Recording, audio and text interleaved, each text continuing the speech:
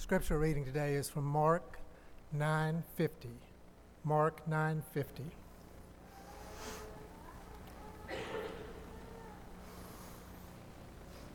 Salt is good, but if it loses its saltiness, how can you make it salty again? Have salt among yourselves and be at peace with each other.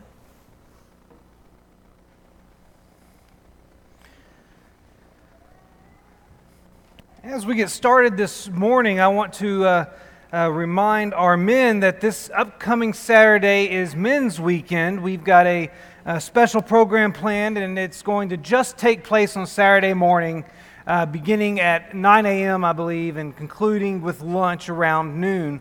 We've got a guest speaker coming from the Spanish Fort Church of Christ in Spanish Fort, Alabama, down on the Gulf Coast. His name is Rick Whittle. He's a great speaker that I've known for many years during my time of working down in Pensacola, and we encourage all of our men to come be a part of this particular study called Uncomfortable. It'll take place this Saturday beginning at 9 a.m. I also want to let you know that on next Sunday, we also have a special event planned, which just got lost from my PowerPoint somehow. We have what we're calling Focus Sunday. Now, we intended to initiate Focus Sunday last year, but due to the pandemic, we're unable to do it. Focus Sunday is going to be an annual event, not particularly with this theme or speaker, but an annual Sunday where we will dedicate a specific focus to a specific topic for the entire day. This year, the title is Focus on Your Mind, and we've got Mark Butts coming into town to speak on three issues related to the mind and to mental health and that sort of thing. He'll address the topics of depression and anxiety and addiction, and that will be Sunday morning Bible class, Sunday morning worship, and Sunday evening worship next week. So all adult classes will meet in here for the Bible class hour next Sunday morning, and we will not have a roundtable discussion next Sunday evening, all catering to this special Sunday focus next week. So please join us next Sunday as well for this particular study, and I believe it will be beneficial for all of us who attend. So we've got a pretty big weekend next weekend. A special event on Saturday, special focus on Sunday, and we encourage you to be a part of it with us. With that being said, we're going to return today to a sermon series that we've been engaged in for some time that we've taken a couple weeks off from. Hopefully you remember that we are in this series called Anothering. And the whole idea behind this series is to investigate the one another commands that we find in Scripture. Commands like love one another, bear one another's burdens, forgive one another. Those are the one another commands that we've already examined thus far. And this morning, if you noticed in Mark chapter 9 and verse 50, Jesus makes another one another statement. In Mark chapter 9 and verse 50, at the very end of the sentence, he says, "Be at peace with one another." Be at peace with one another. Now, we're all Christians here. Well, for the most part. The majority of us in here are Christians. And we have no conflicts, right? We're Christians, so therefore we're always at peace with one another, right? Isn't that the assumption that we should operate from? You journey through Scripture, and one thing you will notice consistently is that God's people have conflicts. Just go to Genesis chapter 1. Start with Abraham. Here's the individual who's been chosen by God to be His special people. And follow Abraham's family, and what you will discover is one conflict after another. Just look at the conflict between Sarah and Hagar once Hagar has Ishmael. Or journey a little bit further down into the story and look at the conflict that arises between Jacob and Esau after Jacob swindles Esau out of his birthright and then flat out steals his blessing. And then look at the conflict that ensues with Jacob's children as he pours out favoritism on Joseph And the rest of Joseph's brothers so hate him that they capture him and engage in human trafficking with him. That's the first chosen family of God's people, and it's one conflict after another. And you know what? The unfortunate thing is that even in the church, conflict still ensues. Just look at Mark chapter 9 for 1 second. Here you have Jesus saying, be at peace with one another. But if you look at the context of other things he's having to address in that very chapter, you'll see that even while Jesus was with his disciples, there was conflict. If you back up to verses 33 through 37, you'll see that Jesus has to address the fact that the disciples are arguing about who's the greatest one of them. They're trying to show one another up. They're trying to claim to be the best disciple. There's conflict among the disciples that Jesus has to confront. In verses 38 through 41 of Mark chapter 9, you'll see that Jesus had to correct his disciples for criticizing a kingdom worker who was not following their specific group. Someone was casting out demons in the name of Jesus, but wasn't with them, so therefore he must be wrong. And Jesus had to correct their view of that situation. That was an episode of conflict as well. And Jesus even had to utter words in Mark chapter 9 and verse 42. He had to provide a warning about negatively impacting the faith of a young believer. Because we as followers are really good at creating conflict.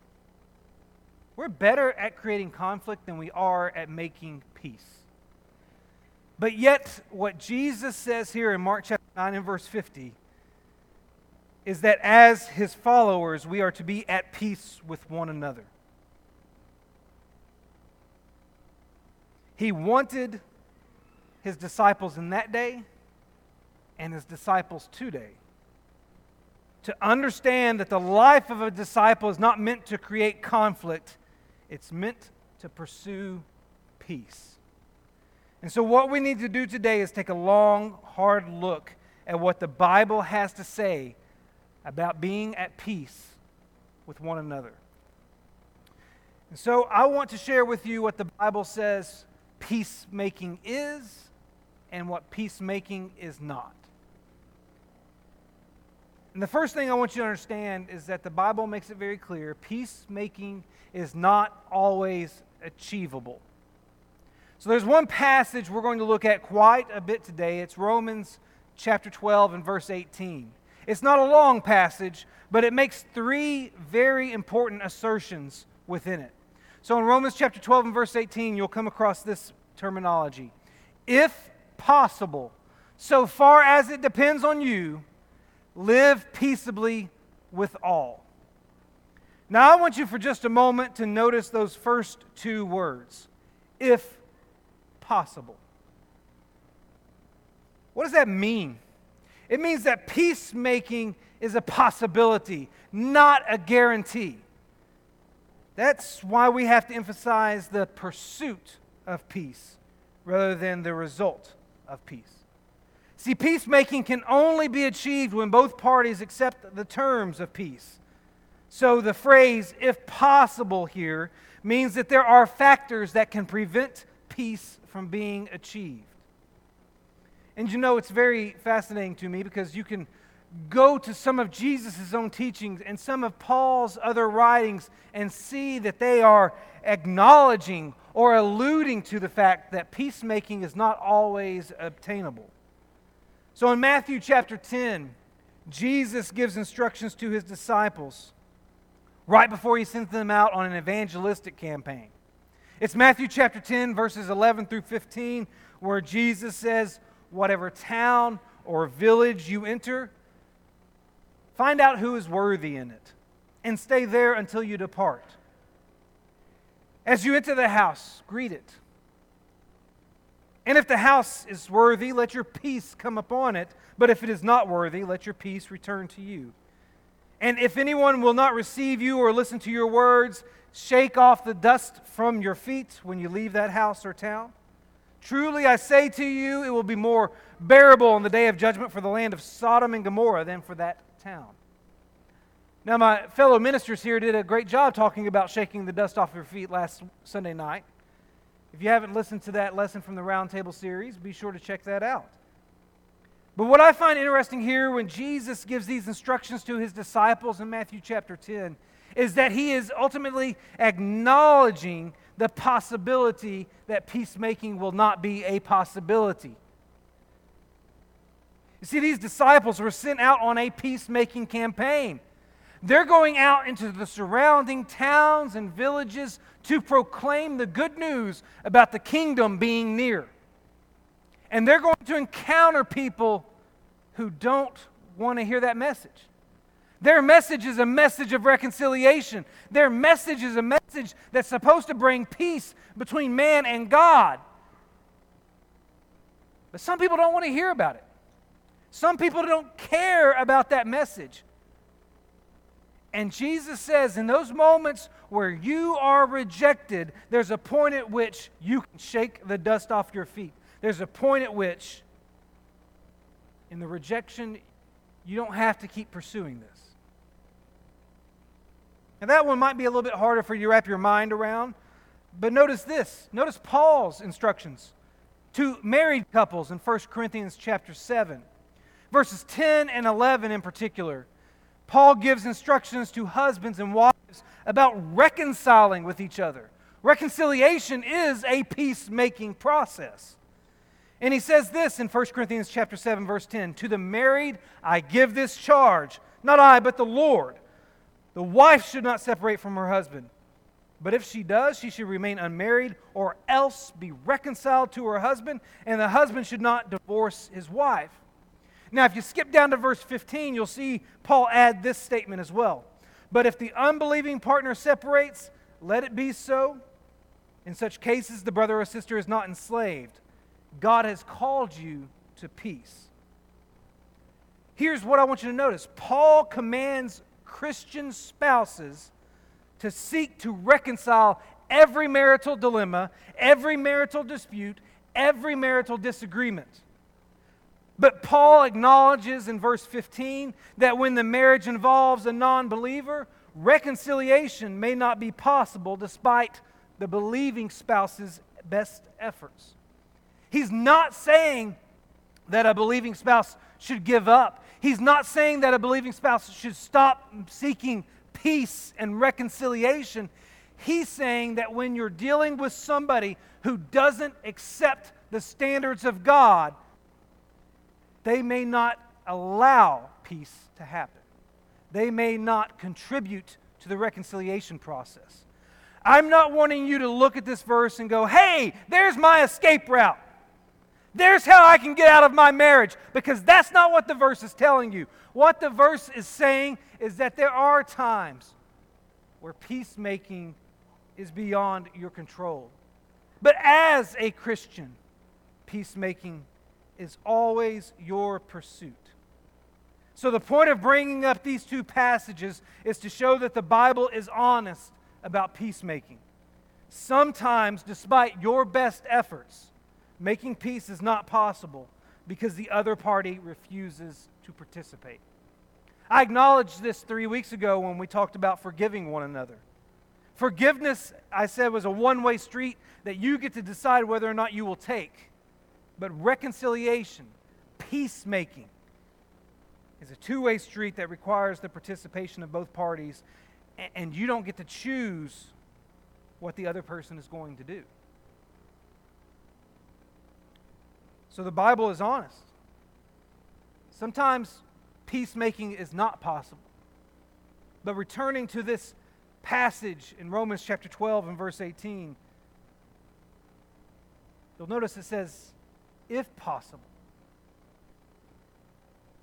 It's up to you and I as Christians, as disciples, as followers of God, to always be looking for that possibility. And the fact that peacemaking is not always possible, that does not give you and I as Christians the freedom to avoid the peacemaking process. That's because the Bible indicates that when it comes to disciples, peacemaking is intentional.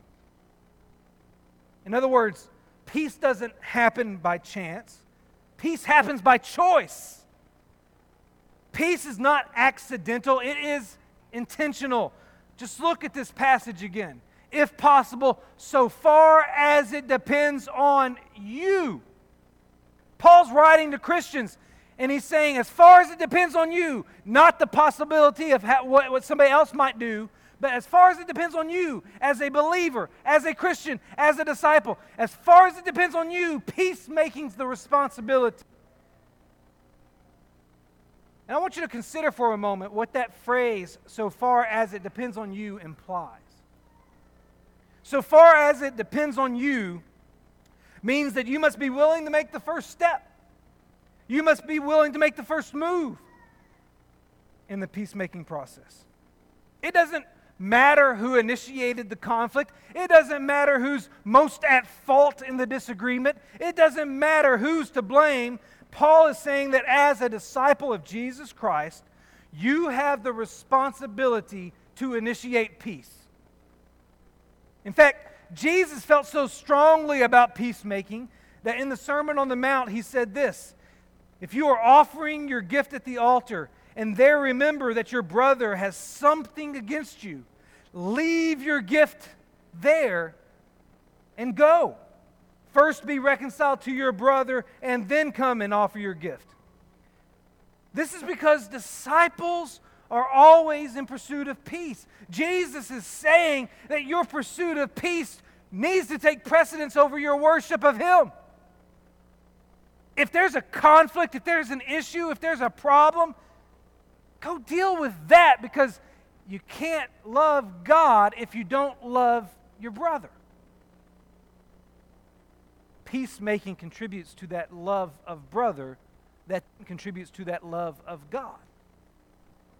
And so it's our responsibility to always be in pursuit of peace. In fact, in 2 Timothy chapter 2 and verse 22, Paul instructed Timothy to flee youthful passions and pursue righteousness, faith, and guess what? Peace. The point is that peace isn't something disciples simply wait for or hope for. It's something that disciples actively pursue.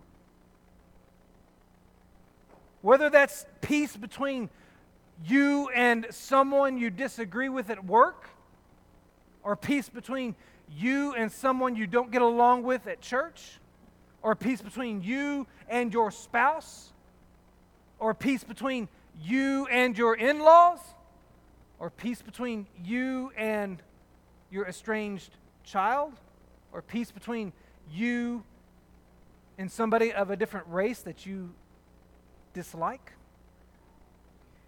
Peacemaking paints a broad picture. And what this phrase, so far as it depends on you, implies is that you and I, as Christians, have the responsibility to pursue it, to even initiate it. But you know what else? So far as it depends on you also means that you desire peace.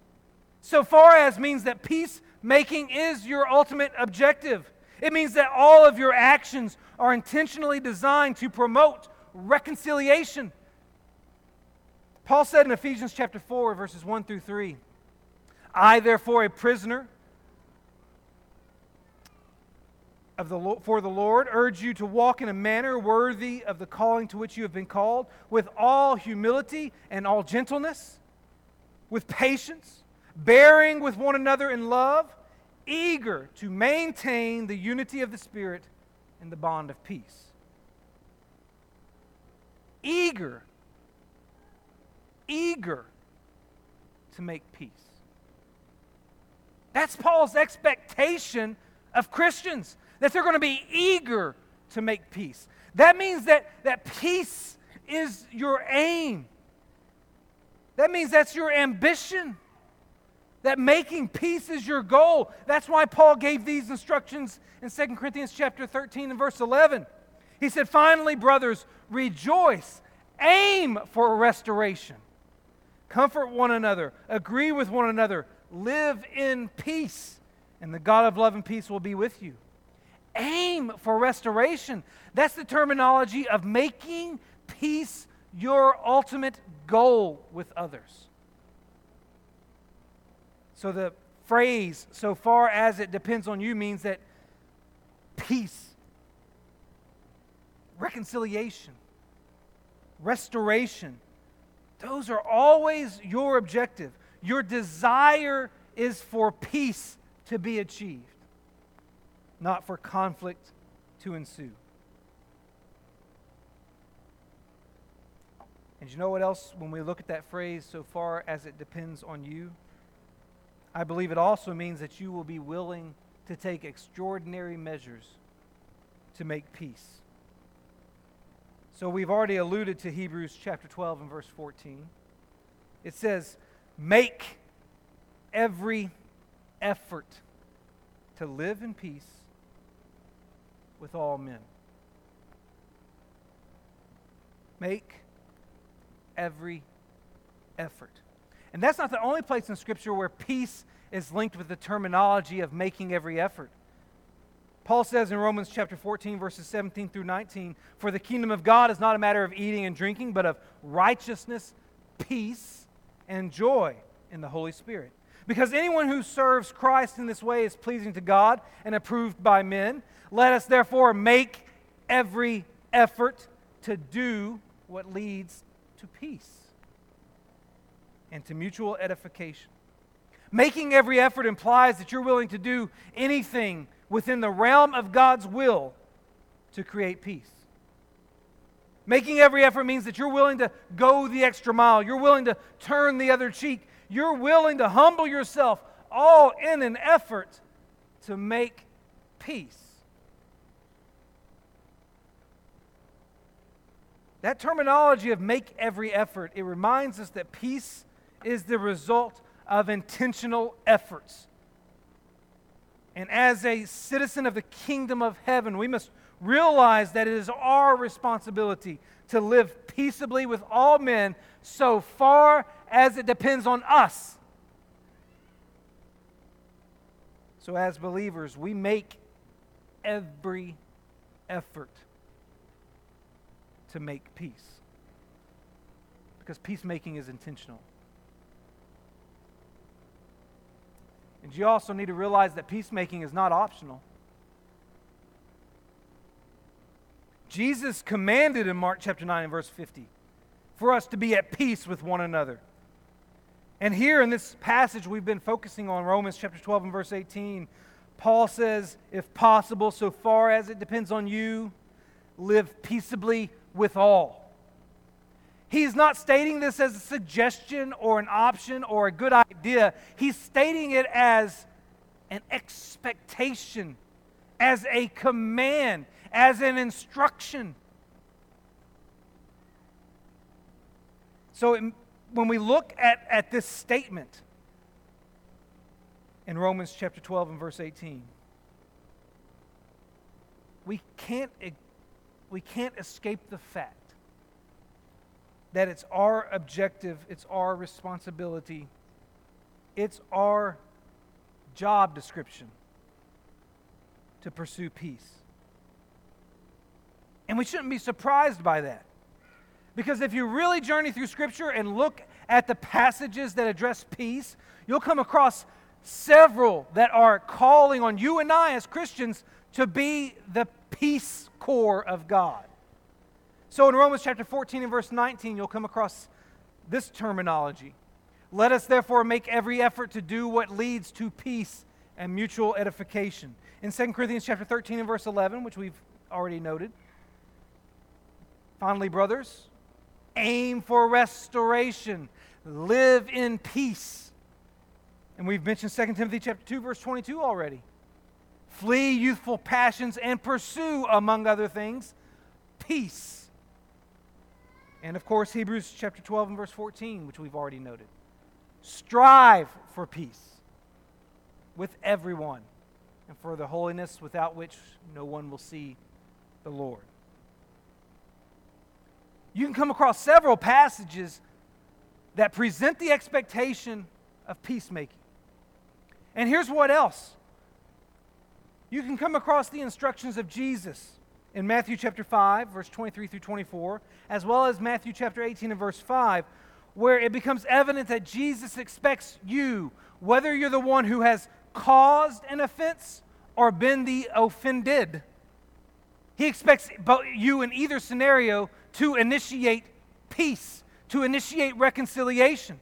In Matthew chapter 5, his instructions are about if you're at the altar and realize your brother has something against you, go and be reconciled. Go and make peace. That's when you're the offender. In Matthew chapter 18, Jesus says, if your brother sins against you, go and tell him his fault between you and him. That's when you're the offended. Did you notice in Matthew chapter 5, if you're the one who caused the offense, you're supposed to initiate reconciliation. In Matthew chapter 18, if you're the one who's the recipient of the offense, you're supposed to initiate reconciliation. That means no matter what, you can't get around it. It's your job to seek peace. If you're baptized in the name of Jesus Christ, if you're wearing His name, if you're a citizen of the kingdom of heaven, guess what? You are a peacemaker. That's your job. And you know, you journey through Scripture and you come to Paul's instructions in 1 Corinthians, those marital instructions we've already alluded to. And Paul instructs believing spouses to pursue reconciliation with those unbelieving spouses. He didn't leave an option open for a Christian spouse to just say, okay, I give up, I'm done. He stated it in 1 Corinthians chapter 7. Listen to those words again. To the married I give this charge, not I, but the Lord. The wife should not separate from her husband, but if she does, she should remain unmarried or else be reconciled to her husband, and the husband should not divorce his wife. He's telling Christian spouses that, hey, it's your job to reconcile these things. It's your job to fix these issues. It's your job as a believing spouse to make things right. And then you can go to 1 Thessalonians chapter 5, verses 12 through 13, where Paul addresses the relationship between shepherds and sheep and emphasizes the pursuit of peace by all Christians. He said, we ask you, brothers, 1 Thessalonians chapter 5, verse 12 and 13, we ask you, brothers, to respect those who labor among you and are over you in the Lord and admonish you, and to esteem them very highly in love because of their work. Be at peace among yourselves. He's giving instructions about the relationship between the sheep of the congregation and the shepherds of the congregation. And he concludes those instructions by saying, be at peace among yourselves. He's saying that you're a member of the body. He's saying you're part of the sheepfold.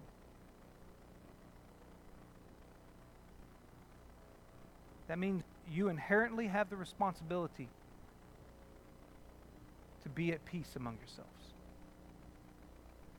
You see, if you become a Christian, you cannot avoid the responsibility of peacemaking. It's inherited. The point of all the passages that I've referenced here is that peacemaking must always be our objective. Christians are God's designated Peace Corps on this earth, as one preacher said. Peacemaking is not an option for us, it is an occupation. I mean, think about it. When Jesus gave the Beatitudes, He did not say, blessed are the peace lovers, but blessed are the peacemakers. The blessing is for those who actively engage in repairing broken relationships. And that's what we're expected to do. Do you know why? Because that's what He did for us. The Prince of Peace came to this earth was nailed to a cross in order to make peace between us, the offenders, and God, the offended. But I think there's one more thing I need to address before we bring this lesson to a close. We've talked about the fact that peacemaking is not always achievable. We've talked about the fact that peacemaking is intentional and that peacemaking is not optional. But there is one more thing you really need to know, and that is that peacemaking is conditional. If you think peacemaking is unconditional, then you may be confusing peace with appeasement. Appeasement is the we'll just have to agree to disagree mentality, and sometimes that's okay. Appeasement is the let bygones be bygones mentality. In other words, appeasement is a method for bringing an end to fighting by allowing everyone to get their way. And appeasement may temporarily result in a cessation of fighting, but it's not the same as peace. And Jesus said, "Blessed are the peacemaker, not blessed are the appeasers." You have to remember that Jesus himself often was the source of peace disturbance because he refused to practice appeasement. He'd say in Matthew chapter 10, "Do not think I have come to bring peace to the earth. I have not come to bring peace, but a sword. For I have come to set a man against his father, and a daughter against her mother, and a daughter-in-law against her mother-in-law. And a person's enemies will be those of his own household." In other words, the Prince of Peace didn't get along with everybody. He didn't make everybody happy. He didn't appease everybody, and that's because he wasn't advocating for cheap peace. See, one of the things we have to realize about peacemaking is that we must, as one preacher said, be very prayerful and careful about where and when to commit to peace. That's because in the Bible, peace is not just the absence of conflict. In the Bible, peace is the presence of righteousness. You know, in Hebrew thought, the word peace, which is known to you probably as shalom, peace refers to wholeness or completeness. So biblically speaking, peace is more than the absence of conflict. It includes the presence of righteousness. And as a result, there can be no real peace as long as sin is condoned. So I want you to notice what's said in James chapter 3, verse 17 and 18. James says, "The wisdom from above is first pure, then peaceable." James goes on to identify other qualities of the wisdom that's from above, but what he identified first, about the wisdom that's from above is that it's pure. James prioritized purity over peace when it comes to wisdom. And he goes on to say that a harvest of righteousness is sown in peace by those who make peace. In other words, James indicates that the ultimate result of peacemaking is not the cessation of conflict, but the production of righteousness. The same can be said for Hebrews chapter 12 and verse 14, which we've looked at a number of times tonight. Here we're instructed to strive for peace with everyone and for the holiness without which no one will see the Lord.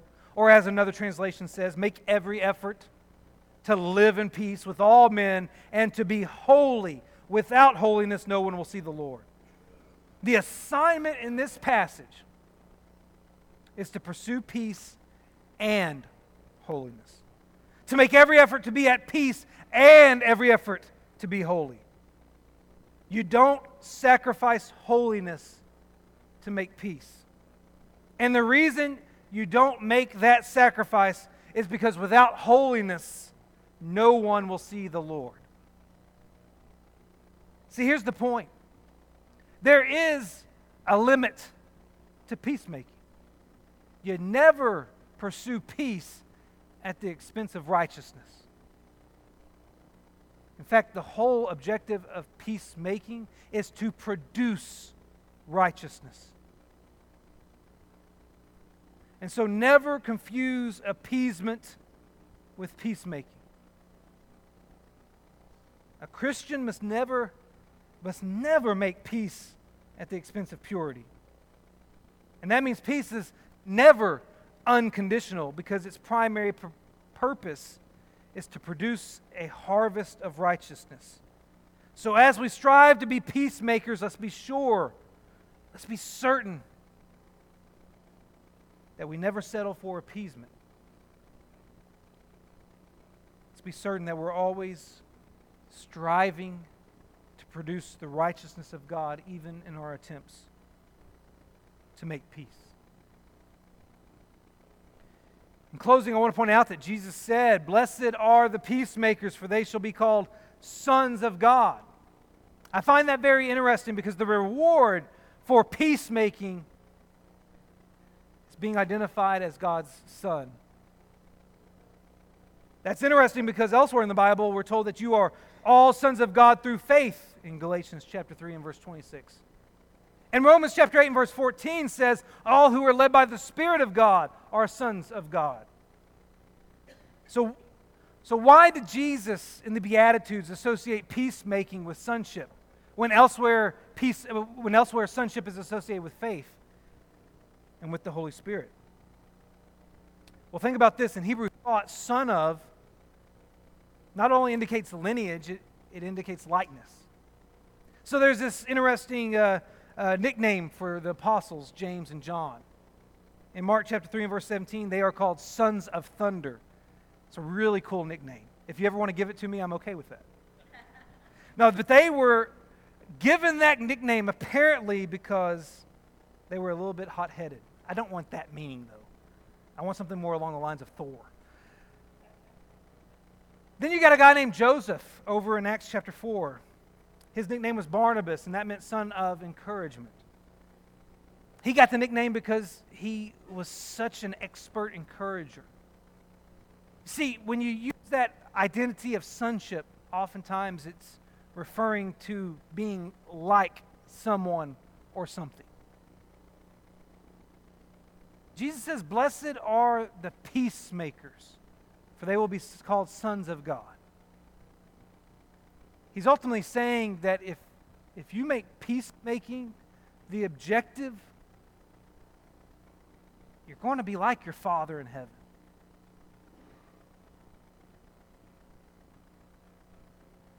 And isn't that what we all want to do? To be as like God as we possibly can? If we want to be like God, then one of the things we're going to have to do is be at peace with one another. And so this morning, as we continue our study of these one another commands, we have to realize that we have a responsibility to be at peace with one another. And I know that won't be easy, but it is expected. This morning, if you're a citizen of the kingdom of heaven, then I want you to consider for a moment whether or not you are truly functioning as a peacemaker. Have you done your job at making peace with others? Have you made every effort? Are you recognizable as God's child because of the way you practice peace? And if you're not a citizen of the kingdom of heaven, then consider whether or not you are really at peace. That's not a question about your current emotional status. That's not a question about your current relational conflict status. It's a question about your current spiritual status. There's only one way to have peace, and that's by confessing your faith that Jesus Christ is the risen Son of God, by repenting of your sins and being immersed in water for the forgiveness of those sins. It's Romans chapter 5 and verse 1 that says we have peace with God through our Lord Jesus Christ. And we can only find that peace when we commit to His plan for salvation. This morning, maybe you need peace. Maybe you need that peace that passes all understanding. And we're gathered here to offer that And we're gathered here to help achieve that. And we're gathered here to challenge each other to fulfill that in one another's lives. If you have any need to respond to the invitation this morning, then we extend it at this time, inviting you to come to the front.